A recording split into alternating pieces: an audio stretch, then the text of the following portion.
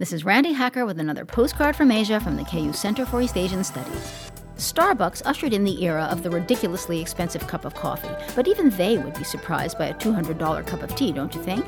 Still, an entrepreneur in the new market economy China is growing an organic green tea that he plans to sell for just this price. The tea is fertilized using panda poop.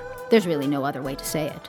And Yanshi, the brains behind this endeavor, uses tons of panda guano to fertilize his tea plants.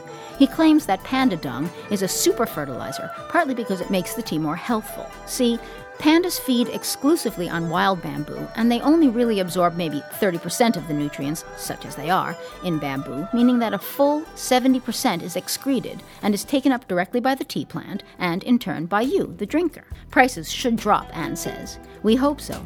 Tea has to be steeped. It doesn't also have to be steep. From the KU Center for East Asian Studies, I'm Randi Hacker. Wish you were here.